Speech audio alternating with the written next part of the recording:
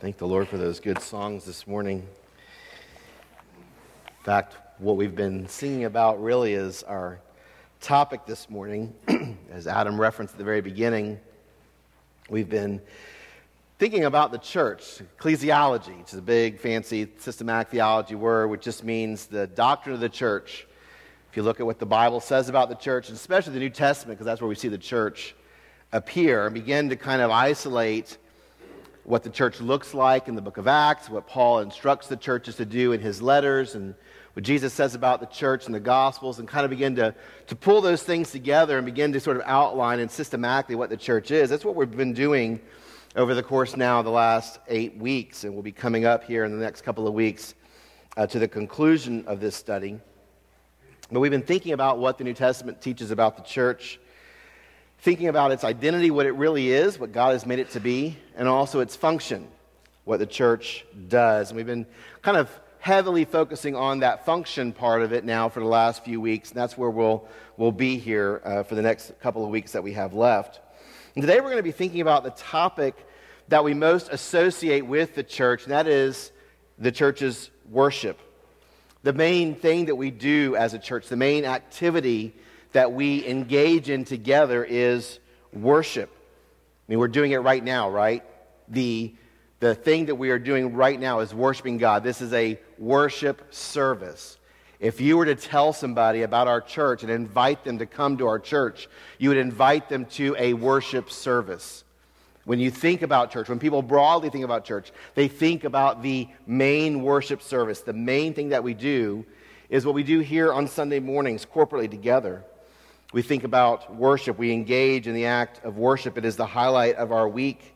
It is the main thing that we do. It is the key reason for why we gather together is to worship. And so in a sermon series on the church, we should talk about worship. So as we've been doing for most of the sermons in this series, we've been moving through topically. We've been thinking again, just there's not really a specific set of passages on what the church is or what the church should do. We've been kind of, again, thinking about the main things associated with the church and looking, cross-referencing through the New Testament to see what the New Testament says, what the Bible says about the church. And so as we think about that, as we go through that, we'll be going through and hitting some different verses this morning topically about this idea of the church and its worship. So I guess the place to begin is to ask the question, and this is kind of how I approach a lot of the sermons, because in just trying to think through what it is we're supposed to do and be, just ask myself a bunch of questions. So a lot of my sermons are simply laying out a question and trying to answer it. So the question I want to start is with what is worship? What is worship? I love etymologies. And so the word worship is important to think about etymologically because it derives from an older English term, worth-ship. In fact, we don't say worth-ship anymore because it's too hard to say. The TH dropped out over time. It was increasingly difficult to say. So as English became more modernized, we took worth-ship and made it worship. But this idea of worship is tied to this idea of worth. Worship is the act of recognizing and ascribing worth to someone or something. When we worship, we recognize the worth that someone or something possesses, and we ascribe to it the worth or the value that it is due. When we're recognizing the worth of someone or something, we then give it praise or glory based upon that level of value or worth. So, for example, if one of my children brings home a good report card, well, if they all bring a good report card that I'm very happy with, they've put a lot of work into the quarter, they've done the best job that they could, and they've done really well, they've excelled, I'm going to give them some kind of praise. I'm going to give them some kind of honor or acknowledgement that corresponds to what they've done. I'm not going to bow down before them and give them worship like I would give God, but I might take them to Dairy Queen for an ice cream, right? Always helps when I get something out of it as well, right? So I'm going to give them something that corresponds to their worth or to their value in that moment. Perhaps at work, if you have been there for a certain length of service, for instance, or if you've accomplished something very successful, you've done a good job on a project, your boss may give you some kind of a reward or may recognize you in some way to show your worth or your value to your company. So in these cases, someone is evaluating you and recognizing you and your worth and your value, and they are rewarding you on the basis of your worthiness. Now, we wouldn't use the word worship in those instances, but it really does illustrate the kind of thing that we are doing when we offer worship to God. Only God really is worthy of worship. But the illustration, I think, holds true. When we worship God, we recognize His worth, and we respond to that understanding by ascribing praise and glory to Him in like measure, in a way that appropriately reflects His worthiness and value. We see this in Psalm 29, verses 1 and 2, where David says, "Ascribe to the Lord, O heavenly beings. Ascribe to the Lord glory and strength. Ascribe to the Lord glory due His name. Worship the Lord in the splendor of holiness." David there has an understanding, a recognition of who God is and His greatness. And he is enjoining those in the heavens. He is enjoining His own people. He is calling himself to worship God in a way that reflects His glory and His honor. And that is worship. When we think about the church, though, we're thinking about worship not necessarily on an individual level, though we are worshiping individually. We're thinking about worship as a corporate activity. Corporate worship, we might call it. When we think about corporate worship, we're talking about the church gathering together, right? Adam reminded us in the call to worship. Ecclesia means assembly, gathering. Why have we gathered together? Why have we assembled together? It is for the purpose of worshiping together, of recognizing the greatness and the glory and the grandeur of God and ascribing His worth and His value to Him as a result of it. Wayne Grudem, in his Systematic Theology textbook, defines worship in this corporate sense. And I don't want to lose that sense this morning, this corporate sense. Worship is the activity of glorifying God in His presence with our voices and hearts together. He goes on to add that all aspects of our lives are supposed to glorify God. So this definition specifies that worship is something that we do, especially when we come together in God's presence, when we are conscious of our adoration of Him, and when we praise Him with our voices and speak about Him so that others may hear. So we've come in this morning all from different places, our different homes, different parts of the city, and we've gathered here to sing praises to God. And certainly it's something that we are doing individually, but the power of the church's worship is that the fact that we're doing it together, that we have assembled for this purpose because we acknowledge that we have one Lord. There is one Lord, one faith, one baptism, one Spirit, one confession. We've gathered together to lift up the name of this great, awesome, glorious God. Now, it is true that every believer worships individually, and really even more than just what we do here this morning ought to be an act of worship, right? All of life should be an act of worship. Paul will make mention in Romans chapter 12 that we are to offer our lives as living sacrifices, because this is our spiritual act of worship, or our reasonable worship that we give to the Lord. And when we are scattered as a church, that is, when we're not assembled here, when we are dispersed out into the world, into our neighborhoods and our workplaces and our schools, hopefully we are worshiping God in everything that we do.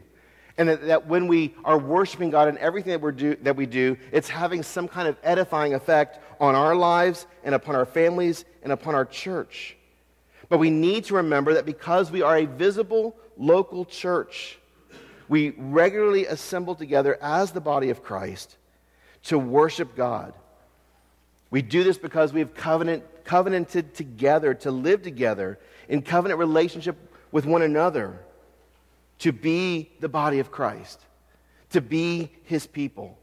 And the most essential thing that we do as a people, as a corporate gathering, is to worship the Lord together, the same Lord who has saved us from our sins, who has reconciled us to God, and who has brought us together into his family. And so it is needful that we purposefully and regularly come together as a church for the purpose of worship. And this happens immediately, instantaneously in the biblical record at the ascension. Luke 24:51, right? Jesus was there. He was about ready to ascend. He was ministering to his disciples. And it says that after he was carried up into heaven, his disciples did what? This is Luke 24:51-53. They worshiped him and returned to Jerusalem with great joy and were continually in the temple blessing God. Jesus goes up into heaven, but that act initiates their corporate worshiping together. And even when it was time for them to depart and return to Jerusalem, they made it a custom to go to the temple to bless God. Why are they going to the temple? They're still Jews. That was the place of worship. That's where God's presence was. They go to the temple for the act of worship, of praising God, especially for his gift of giving them the Messiah. In Acts chapter 2, verses 46 and 47, we read as sort of the first summary picture that Luke gives to us of the church after Pentecost. It says, day by day, attending the temple together and breaking bread in their homes, they received their food with glad and generous hearts, praising God and having favor with all the people. So again, what are they doing? As a church, they're gathering in the temple. Again, still Jews. That's where they're supposed to go worship. They go and they're worshiping in the temple. They're also worshiping in their homes as they come together as a church, having fellowship with one another, but even more, praising God because of his grace in granting them Jesus, the sacrifice for their sins. The main reason why we gather as a church is to worship God, to praise him and to glorify him for who he is and for what he has done for us in Christ. So worship is essential to our existence as a church.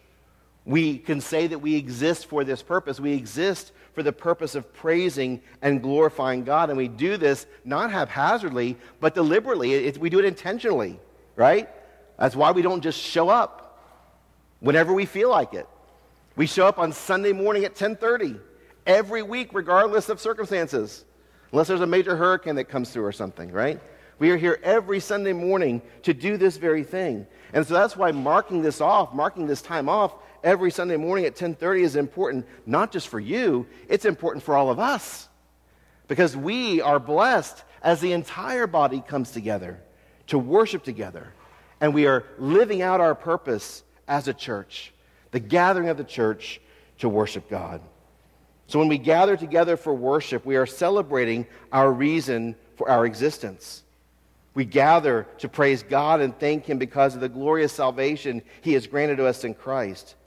If you take the gospel away, there's no longer any reason for us to exist, right? There's no more reason for us to come together to worship. But because we are God's people and because we are grateful for God's saving work in our lives, it befits us to assemble regularly for this purpose.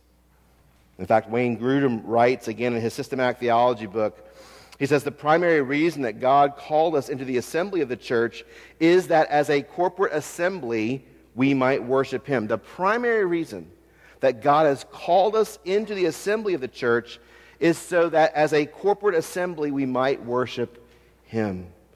We are here because God has called us and saved us to do this very thing. God has saved us and incorporated us into a church so that we might worship him. So when we gather together as a church and worship together, we are fulfilling our purpose. We are doing what God intended for us to do. Edmund Clowney, who's another theologian, has written a book called The Church. And he explains in the book that the gathering of the church for worship really does more than simply cause us to fulfill our existence. We're really fulfilling God's eternal intentions to have a people who will praise him. Again, this goes back, he traces all the way back into the Old Testament. In Exodus chapter 7, verse 16, God demanded of Pharaoh, let my people go that they may serve me or that they may worship me in the wilderness.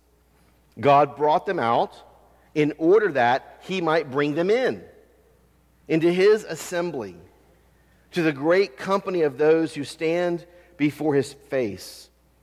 God's assembly at Sinai is therefore the immediate goal of the Exodus. God brought them out to bring them to himself, to gather to himself a people with whom he would live in covenant relationship. He would bless them and care for them and provide for all their needs, and they would worship him alone. They would devote their lives to him alone and give him glory. God brings his people into his presence that they might hear his voice and worship him. But the worshiping assembly at Mount Sinai couldn't stay there forever, right? It was not God's intention that Israel would remain at Sinai forever. They would have to go to the Promised Land. And even in the Promised Land, they were to take possession of it. They were to go and to tend their pasture, their property. They were to build homes. They were to settle down. They were to live this community life. But they couldn't be at the tabernacle or at the temple forever. And so God ordained festivals for them. 3 times a year, they would gather for a week at a time to come to the temple or the tabernacle, and they would come to worship him. So we can say that Israel was a nation formed for worship. They were called to assemble in the courts of the Lord and to praise together the name of the Most High God. But we know the story of the Old Testament. Israel failed. They worshipped other gods. They worshipped idols. And so they abandoned their purpose for which God had called them to gather. But God's purposes would not be frustrated. Not only Israel, but all the nations of the earth, God said, would assemble before his throne to worship him. In fact, we see the first fruits of that at Pentecost. As Peter is there preaching to those who have been assembled from all different parts of the world, as they are being saved, as they're coming out from these various cultures to salvation, we're seeing the first fruits of how God is bringing the different nations together to worship him. Peter proclaims the gospel. A great harvest of redemption was being brought in. The church of Jesus Christ was coming into existence, and the believers began to gather together to worship the Lord. We see that God's purposes for a people gathered around his throne to worship him is not just merely something that we see on earth, but it's happening even in the heavenly realms. As we are worshiping now, we are fulfilling our eternal purpose, for we know that in the heavens, the great assembly of heavenly beings and the redeemed who have already preceded us in death are gathering around the throne day and night to worship God and his Christ. Revelation chapter 4, verses 8 through 11, read that the 4 living creatures, day and night, never cease to say, "Holy, holy, holy is the Lord God Almighty, who was and is to come." And whenever the living creatures give glory and honor and thanks to him who is seated on the throne, who lives forever and ever, the 24 elders fall down before him who is seated on the throne and worship him who lives forever and ever. They cast their crowns before the throne, saying, "Worthy are you, our Lord and God, to receive glory and honor and power. For you created all things, and by your will they existed and were created." We see in Revelation chapter 5, verses that I read earlier in the time of prayer, verses 9 through 14, that they sang a new song in the heavens, saying, "Worthy are you to take the scroll and to open its seals, for you were slain, and by your blood you ransomed people for God from every tribe and language and people and nation, and you have made them a kingdom and priests to our God, and they shall reign on the earth."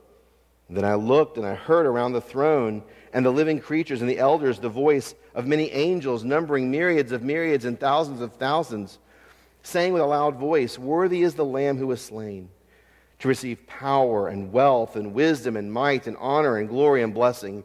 And I heard every creature in heaven and on earth and under the earth and in the sea and all that is in them saying, "To him who sits on the throne and to the Lamb be blessing and honor and glory and might forever and ever."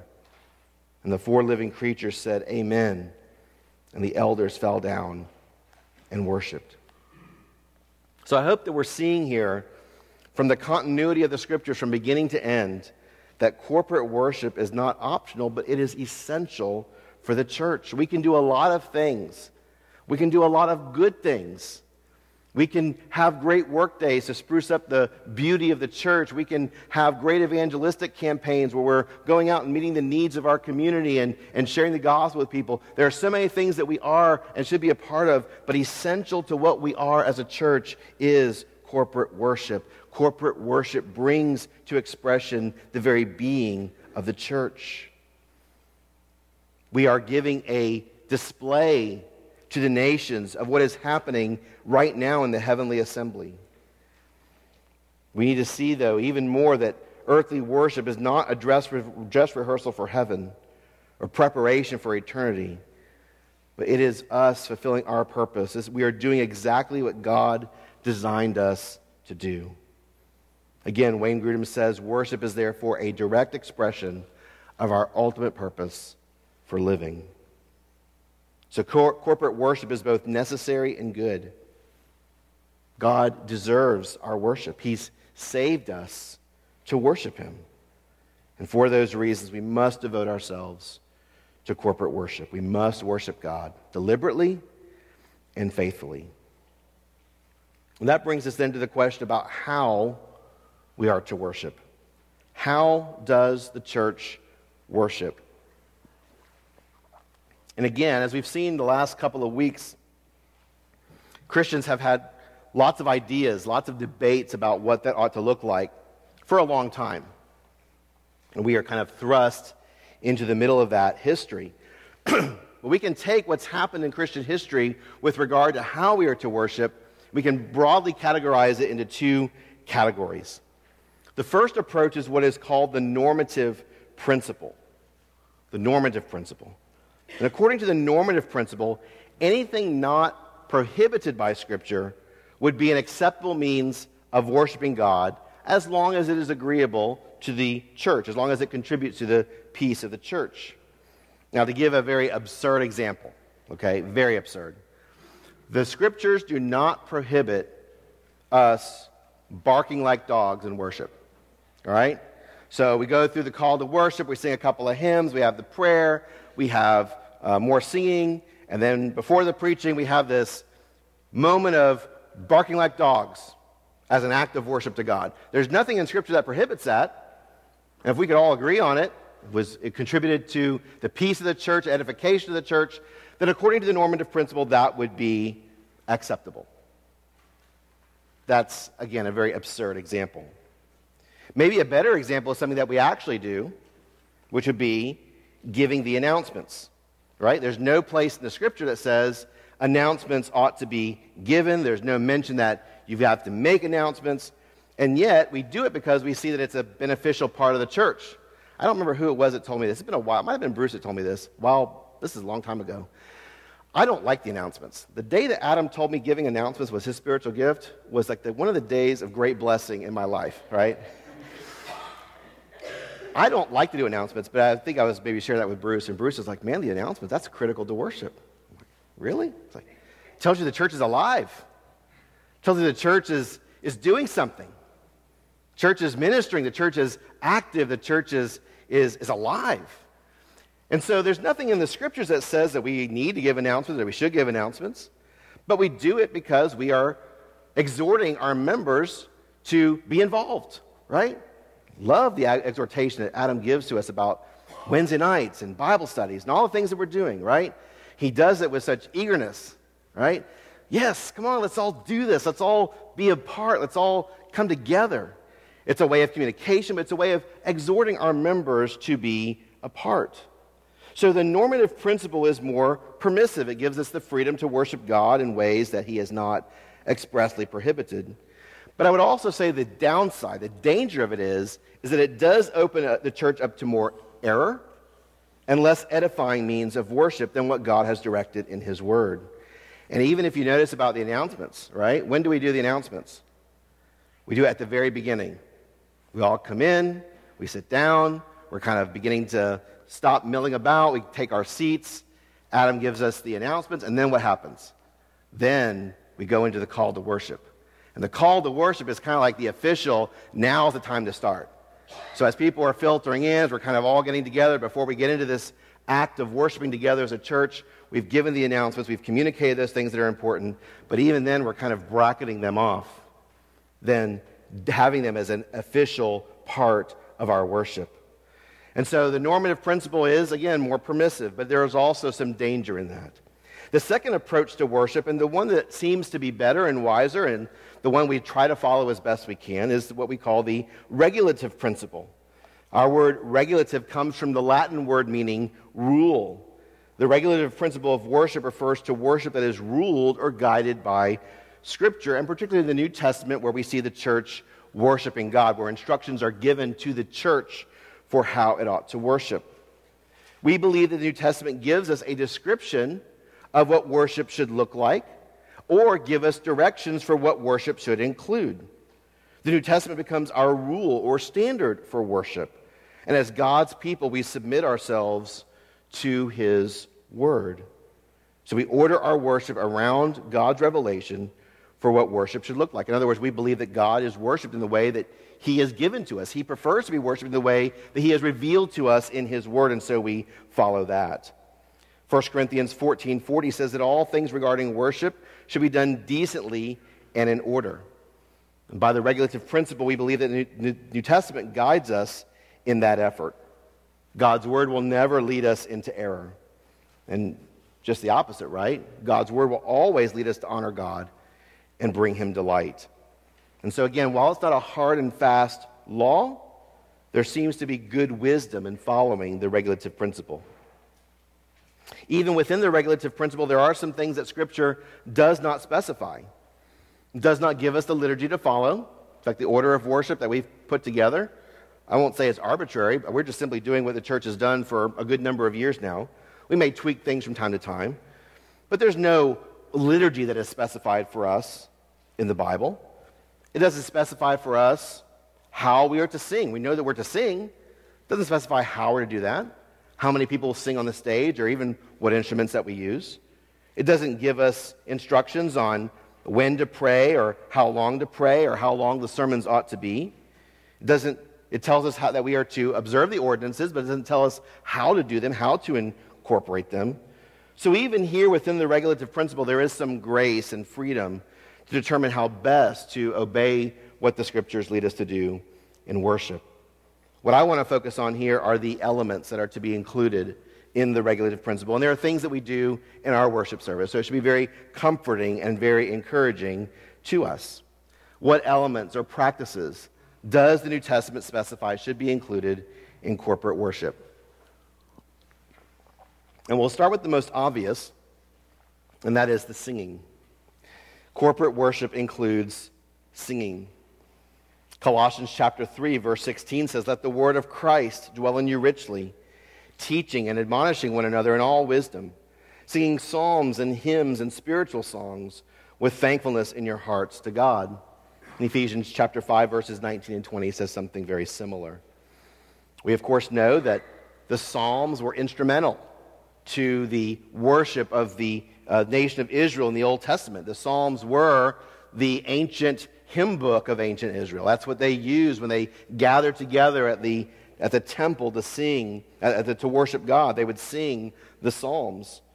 And singing seems to be an essential part of heavenly worship, as we've already seen in Revelation 4 and 5. Congregational singing glorifies God as we sing together of God's attributes and of His saving work for us. We are declaring God's praise, and we mutually encourage one another as we praise God together. When we are singing these songs in praise and worship to God, we are glorifying Him. We are declaring His goodness and His worth. But we're also addressing one another. We mentioned this in a different message, right? That we're also addressing one another. We're encouraging one another. As I'm singing these songs, I'm trusting that my singing of praise is encouraging you to praise. That you're being encouraged. You're being edified in the truth that is true about God, in the truth of the gospel by which we live and move and have our being. We declare God's praise, and we mutually encourage one another together as we praise God. And this is why we must be careful about the songs that we sing, because these songs are the conduits of praise. We want to sing truthfully about who God is and what he has done for us. And so I really appreciate Bruce thinking through very carefully the kinds of songs that we sing for our corporate worship on Sunday mornings. So corporate worship includes singing. Secondly, corporate worship includes scripture reading. Corporate worship includes scripture reading. 1 Timothy 4:13 says, "Until I come, devote yourself to the public reading of Scripture." The Lord delights in hearing his word read. And in fact, this morning I had to take the Sunday school class, the older kids, because Sheldon was sick. And we were reading through Psalm 29, and had them circling the word voice, the voice of the Lord, the word of the Lord, right? The Lord's word is powerful. The Lord's word is strong. The Lord's word is true. The Lord's word is powerful in our lives. It does things. God uses his Spirit to take his word to do so many things in our lives, to sanctify us, to encourage us, to convict us of sin, to reassure us of our faith. And so, as part of us worshiping God, we read his word back to him. And as we read his word back to him, we hear it ourselves, and we are challenged by it, and we are changed by it, and we are encouraged by it.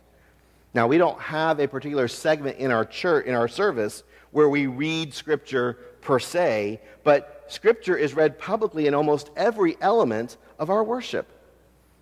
Adam, when he leads us in call to worship, he's always got a passage of Scripture picked out to read to us. This morning, Romans 8, right? How encouraging was that? To hear that we are not separated from the love of Christ. How encouraging to hear that because of what Jesus has done for us, the Spirit lives in us and dwells in us, and has made us alive so that we live in the resurrection life of Jesus. And so these scriptures that he reads to us, and I know sometimes he always asks me, I got a long one to read today. I'm like, do it. Why? Because 1 Timothy 4:13 says, devote yourself to the public reading of Scripture. If there's anything that we need when we come to church, it is to hear God's word.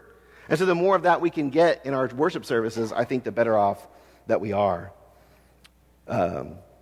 I just was thinking, when Adam reads these passages of Scripture to us, they're meant to call our minds to the fact that we are worshiping God, right? The call to worship. Remind us why we're here. It should be obvious to us, right?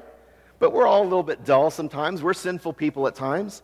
And so we need to redirect. Our minds might be going in 1,000 different directions. We need to be redirected for the purpose of assembling, or to be reminded of who God is and what he's done for us, so that we might be provoked to worship him. And so we have Scripture reading in that element of our service. Bruce sometimes may read a passage of Scripture or a verse of Scripture as he's introducing a song. Even more so, we are singing the songs. This morning, I don't know if you noticed this, the song I Will Wait For You is a rendition of Psalm 130. Go through and read that. Now, it's not, again, a direct word for word putting the psalm to music, but the correspondence there is clear. We sang Psalm 130. We sang parts of Romans 8 this morning. How cool was that to sing about in the second song, right? That we can never be separated from the love of God after Adam read that to us in Romans chapter 8. We've sung Psalm 48:1. Great is the Lord, worthy of worship, worthy of praise. And so even in the singing, we incorporate the Scriptures to help us to sing praise to God. When I pray, I try to lead us off with some kind of a verse of Scripture or passage of Scripture that will summarize maybe what we've been seeing, or to prepare our hearts for prayer, or to guide us in our prayer time. Of course, in our sermons, now not lately, we haven't been expository lately, but when we're preaching more expositorily, as I like to do, we usually read a passage of Scripture before we go into the explanation of it. When we observe the Lord's Supper, I try to read some passage that will connect what we've talked about in the sermon to the Lord's table, and of course we'll read those appropriate passages that relate to the Lord's Supper in that. At the end of the service, when Wade closes us out with a benediction, usually he is reading a passage of Scripture to us to encourage us as we go. So our aim is that our worship will be thoroughly scriptural from beginning to end, and we can ensure that it is scriptural by reading Scripture. All right, so corporate worship includes Scripture reading. Number 3, corporate worship includes prayer. Corporate worship includes prayer. We see this was the pattern of the early church when they gathered. Acts chapter 2, verse 42. And they devoted themselves to the apostles' teaching and to fellowship, to the breaking of bread and the prayers. And Paul instructs the Colossians that when they come together, Colossians 4, 2, and 3, Continue steadfastly in prayer, being watchful in it with thanksgiving.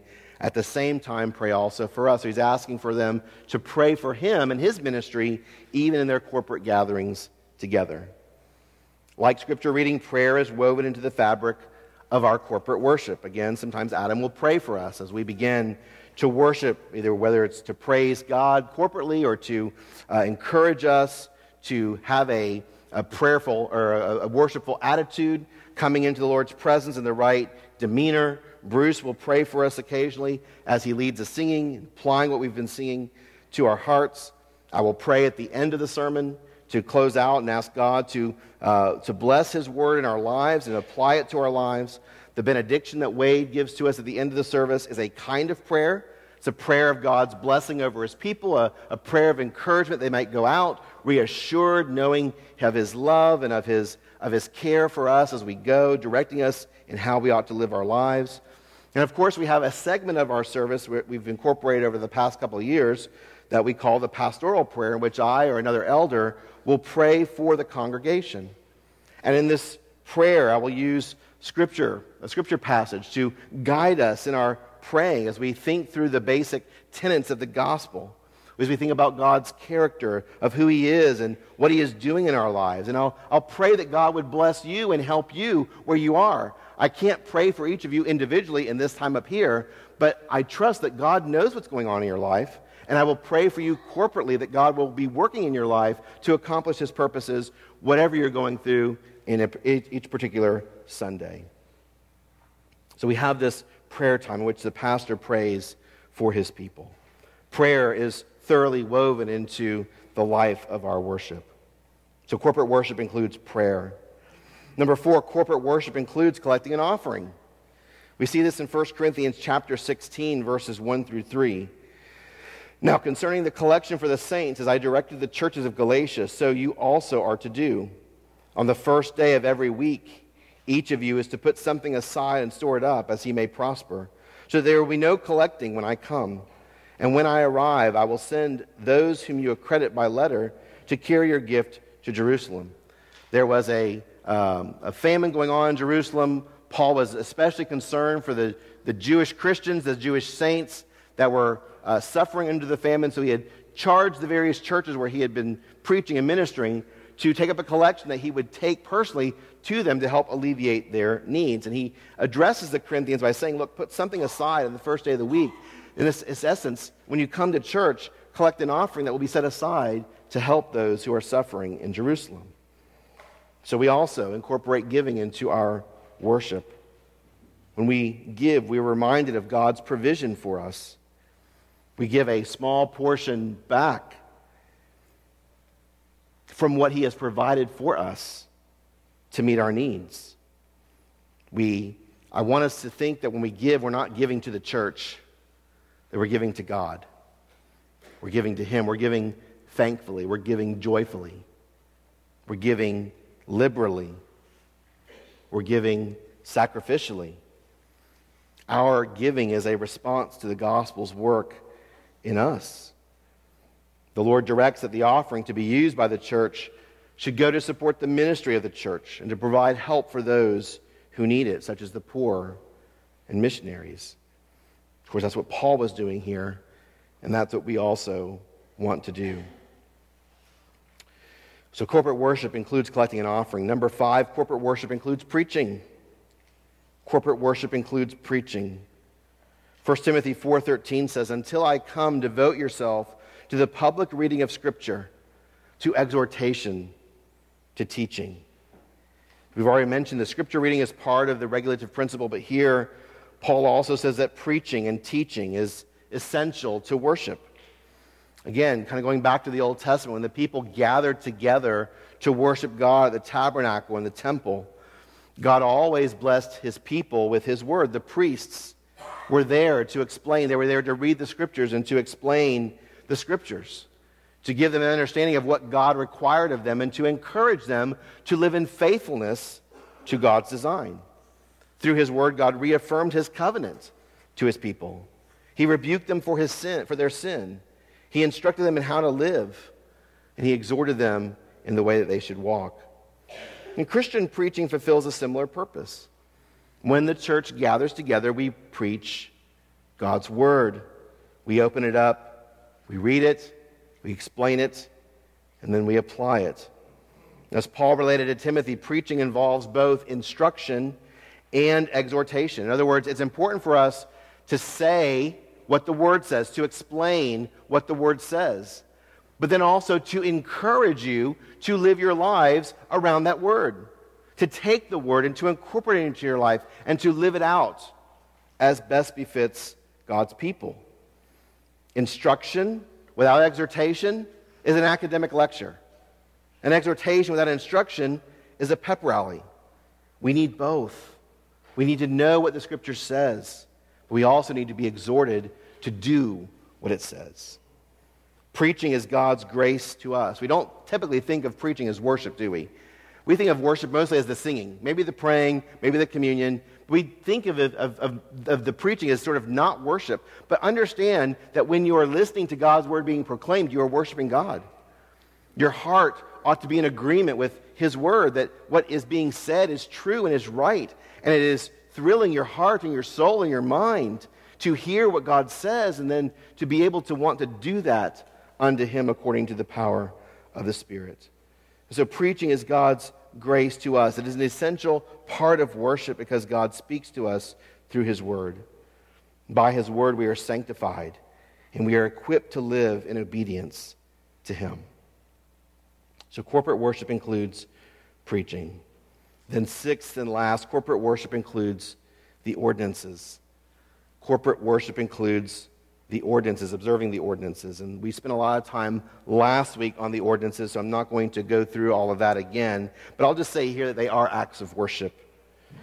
The ordinances are to be observed with the church, gathered together and present. And we perform them as worship unto the Lord.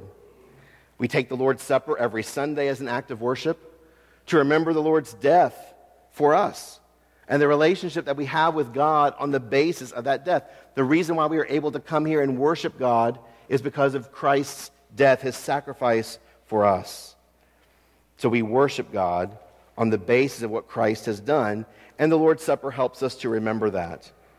1 Corinthians 11:26 says that when we observe the Lord's Supper, we proclaim the Lord's death until He comes. We proclaim it in an evangelistic way. If there are any who are not believing as part of our worship service, any non-Christians, any unbelievers, the Lord's Supper is meant to proclaim the gospel to them. When we take the Lord's Supper, we're proclaiming the gospel to one another. We're to encourage one another of the fact that Christ has died for our sins, that He has joined us together as the body of Christ. We call one another to keep going on, to keep walking in faithfulness. But we also proclaim Christ's death to God, acknowledging that our salvation is His work of grace and giving Him praise for it. And we don't celebrate baptism with every service. We don't always have someone to baptize, and we're not really set up for baptism on a Sunday morning corporate worship service. But when we do celebrate it, we've lately been going over to a family's home from our church, and we baptize in the pool. We don't just simply baptize and be done with it, right? What do? We worship. We sing songs. We pray. We read Scripture. We share about what baptism is and why we do it. We baptize the person who's come to faith in Christ. All those things are done together as an act of worship. And so we celebrate the ordinances and observe the ordinances as part of our corporate worship together. So these are the elements of the regulative principle. And because we want to strive for faithfulness to the New Testament pattern of worship, we practice them in our own worship service. We need to remember that as a church, we exist. Soli Deo Gloria, that banner back over there. We exist for the glory of God alone. He has saved us in order to worship Him. May we always be a church that faithfully worships our great God in the way that most pleases Him. Let us pray. Father in heaven, we are grateful that You have called us to be a worshiping people. Were it not for the gospel of Jesus Christ, were it not for your grace to us in his sacrificial death on the cross, we would not worship you. We would worship ourselves. We would go and worship other things. We'd create gods to worship, gods of stone and metal and wood. We are, as Calvin said, idol factories.